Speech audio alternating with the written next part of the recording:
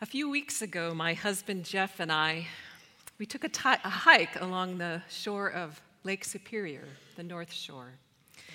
We were in Crosby Manitou State Park.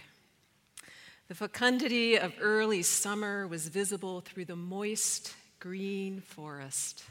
It smelled alive. There was the delicate green of new growth on stately pine trees. Blooming strawberry plants lined the trail, unfurling ferns. Even the hoo, hoo, hoo of a great horned owl.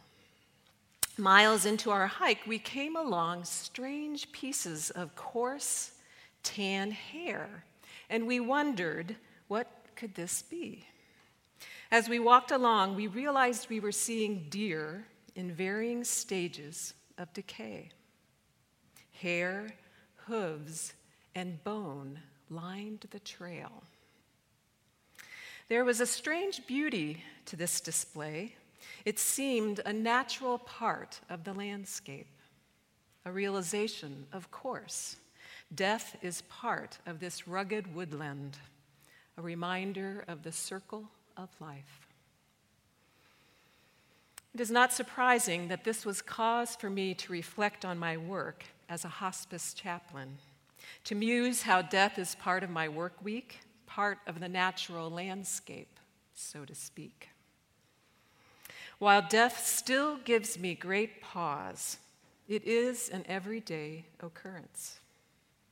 Death has become one of my teachers, giving life lessons, a daily reminder of life's utter preciousness, an awareness of the impermanence of all things.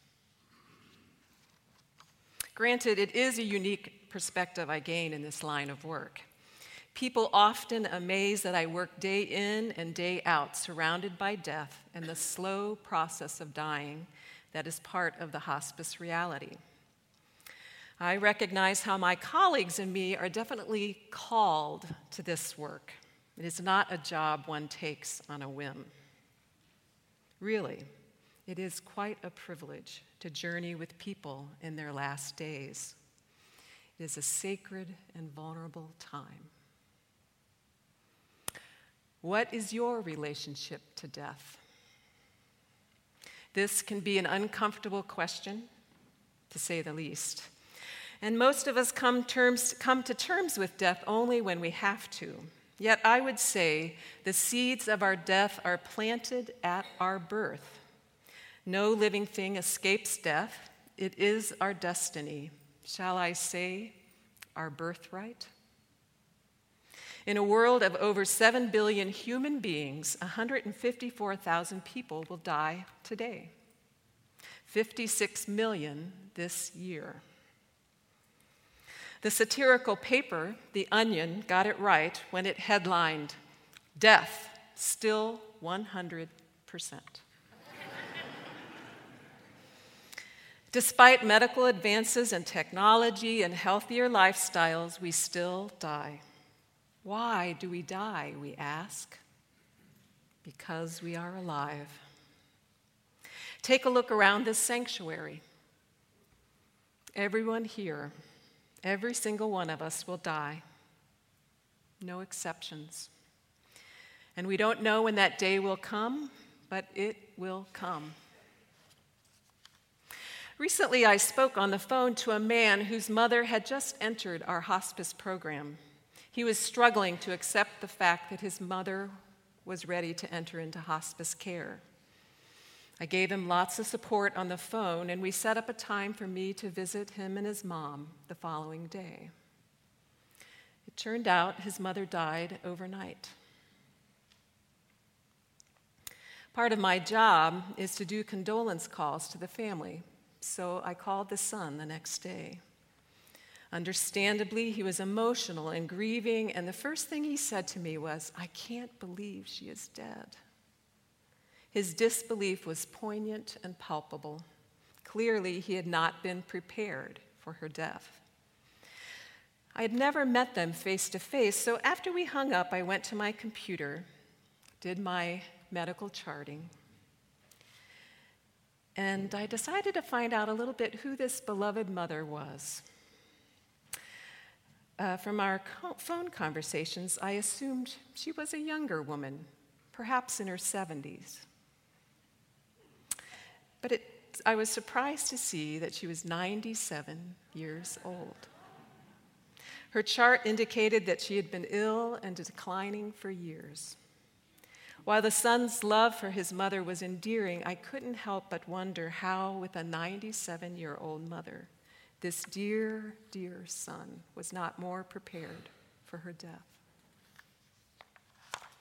The truth is, living in the United States in the 21st century, mainstream culture does not prepare us to face death. Mainstream culture emphasizes individualism and self-definition. It emphasizes comfort and success. In our youth-oriented world, death is a defeat, a tragedy. It is not surprising to observe that I have never witnessed a person die until I was 51 years old and working in a hospital. It used to be that experiences of death happened in the normal course of family home life. But in the United States, an estimated 80% of all deaths occur in hospitals or institutions. No wonder most of us are removed from actual dying. Scientific advances have meant more people die in institutions than ever before, and this often means cultural and religious approaches to dying are subordinated to the secular institutional setting. Modern medicine powerfully shapes the contemporary character of dying and death. And while there are cultural and individual exceptions, the majority of North Americans do not reflect on the meaning and reality of death. We either recoil from death or we sensationalize it. Mainstream culture has lost touch with the wisdom that death is a developmental stage, perhaps a final stage of growth. Or as the Tibetan Buddhists assert, death is a mirror in which all life is reflected. Death is a mirror in which all life is reflected. Engaging death awakens fear, but also gratitude. We gain perspective, and death somehow helps us to focus on the essence of things. I sometimes see this in the work I do with people in hospice. Ancient wisdom from the East and the West tells us death is a better truth that is not avoided. It is part of life. As modern people living in this death-denying culture, we might have to get creative to shift our consciousness. And so with this in mind, I invite you into this brief meditation from Robert Fulghum. He's the one who wrote Everything I Needed to Know I Learned in Kindergarten. I invite you to sit back and take a deep breath. Close your eyes if you wish and picture in your mind's eye this photograph. A man is sitting on a folding chair in a cemetery. As a light rain fell and the sun shone at the same time on the first day of summer in 1994. If you were there standing close by, you would notice that the sod beneath his chair was laid down in a small square, suggesting it had been removed and then carefully replaced. The man owns the property upon which he sits. He has paid for the site, paid to have the ground dug up, to have a cement vault installed, and to have the ground restored. He is sitting on his own grave. Not because his death is imminent, he's in pretty good shape actually, and not because he was in a morbid state of mind. He was in a fine mood when the picture was taken. In fact, while sitting there on his own grave, he had one of the most affirmative afternoons of his life. Sitting for an afternoon on his own grave, he had one of those potent experiences when the large pattern of one's life is unexpectedly reviewed. The past, birth, childhood, adolescence, marriage, career, the present, and the future. He has confronted finitude, the limits of life. The fact of his own death lies before him and beneath him, raising the question of when and the where and the how of it. What shall he do with his life between now and then? When you are ready, take a deep breath and open your eyes.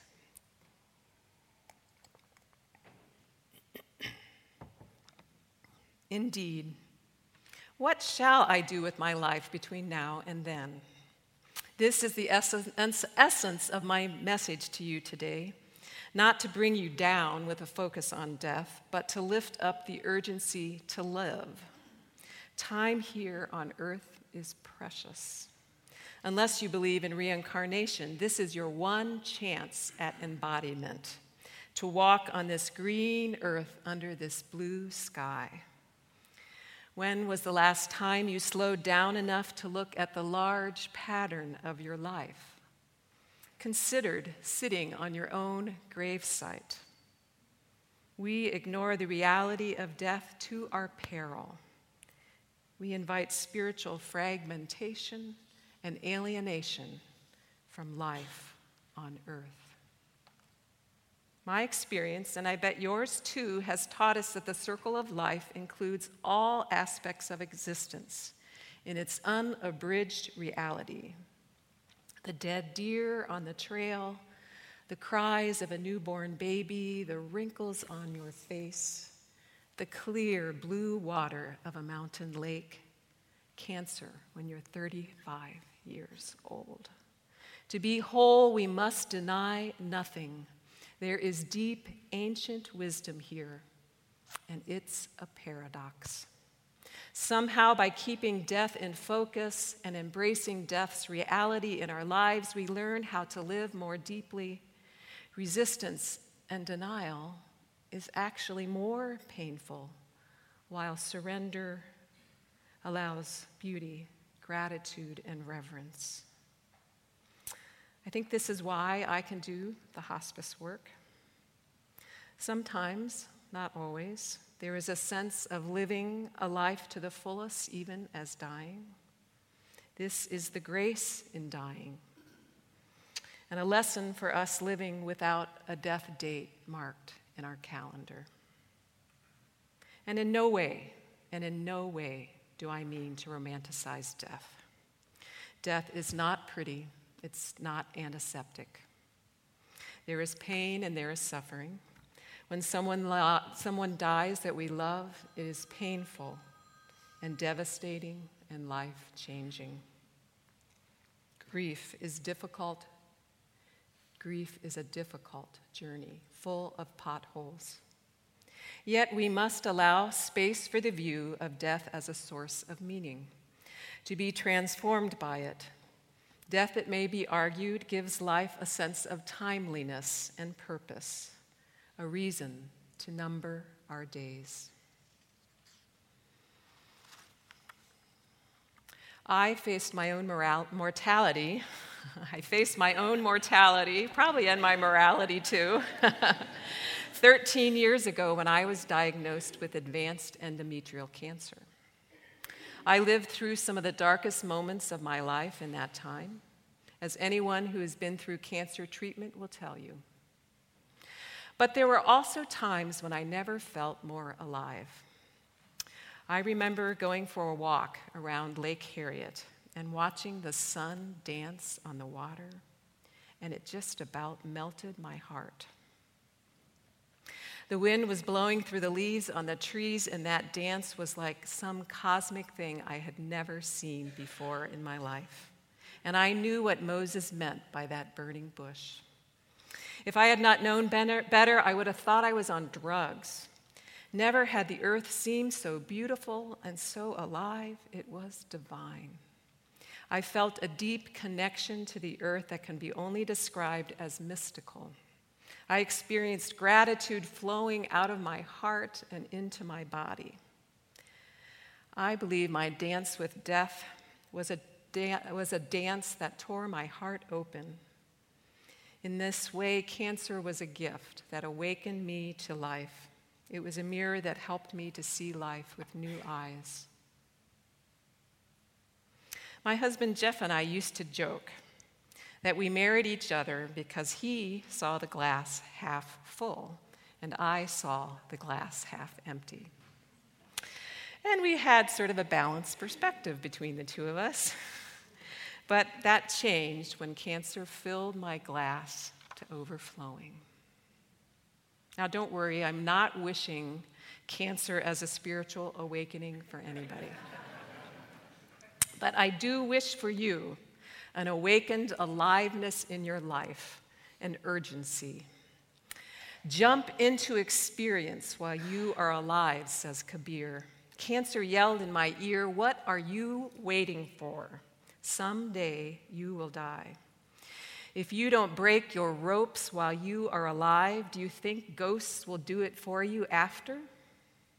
Says the poet. What is found now is found then. And I'm not talking about conjuring up your bucket list and then checking it off. Consumer society wants you to buy that sports car or take that dream vacation. What I'm talking about is more of an everyday approach of living an all of this now approach that finds satisfaction in today, here, now. I'm reminded of a story by Buddhist and meditation teacher Stephen Levine. He writes, "A friend who had been meditating for some time approached a Zen master recently who had arrived in this country. He asked the Roshi if he might study with him, to which the Roshi replied, 'Are you prepared to die?' And my friend shook his head in bewilderment and said, 'I didn't come here to die. I came here to study Zen.' And the Roshi said, 'If you are not willing to die, you are not willing to let go into life. Come back when you are ready to enter directly, excluding nothing.'" Excluding nothing? Wow. If we are not open to anything that might happen, we narrow our lives to exclude the unacceptable. Are you prepared to face the unacceptable? Is death unacceptable to you? Are you prepared to face death unprepared? Consciously opening to the unacceptable, opening to the little and big losses, is a way to prepare for your own and your loved ones' eventual death. While this opens you up to inevitable sorrow you will experience, paradoxically, it creates an opening, excuse me. It creates an opening to a deep well of joy.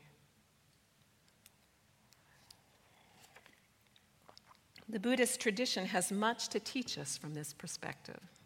Resistance is futile, is at its crux.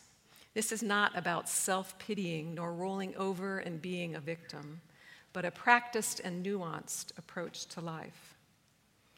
Trungpa Rinpoche, the great and controversial Tibetan Buddhist teacher, once gave a lecture titled "Death in Everyday Life."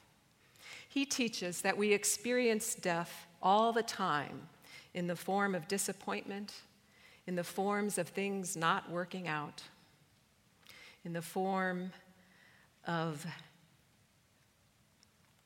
how we experience everything that is always in the process of change. We grow in our consciousness and mindfulness in allowing these everyday death experiences to be our teacher, the cut on the finger, sending our child off to kindergarten. days in bed with the flu, the end of a marriage. Being mindfully present to the impermanence of our lives. Buddhist nun Pema Chodron says, "It isn't what happens to us that causes us to suffer. It is what we say to ourselves about what happens." By relaxing with the present moment, the basic message is that things have no lasting permanence. It is also about not running away from yourself. By living into the present moment and giving up the idea of the alternatives to the present moment that we tend to cling to, we can, as Chodron says so succinctly, we can have a joyful relationship with our lives, one that no longer ignores the reality of impermanence and death.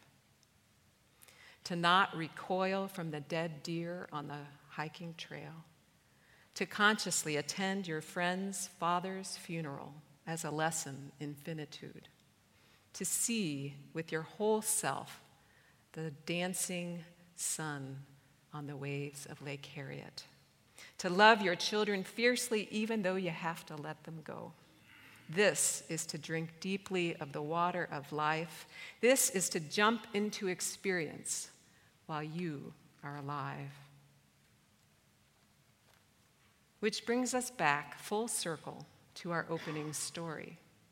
To drink of the water of life, we must lay aside our armor, lay aside the magic robe, lay aside all that we cling to that denies the true harmony of reality and its impermanence.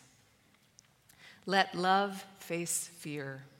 How else do we find true joy unless we surrender and kneel down and drink from the water of life in its unabridged fullness, albeit a bitter, sweet libation? In the words of the 14th century poet, "Friend, hope for the truth while you are alive. Jump into experience while you are alive. Think and think while you are alive. What you call salvation belongs to the time before death. If you don't break your ropes while you are alive, do you think ghosts will do it after?" And 700 years later, Mary Oliver resonates. Doesn't everything die at last and too soon? Tell me, what is it you plan to do with your one wild and precious life?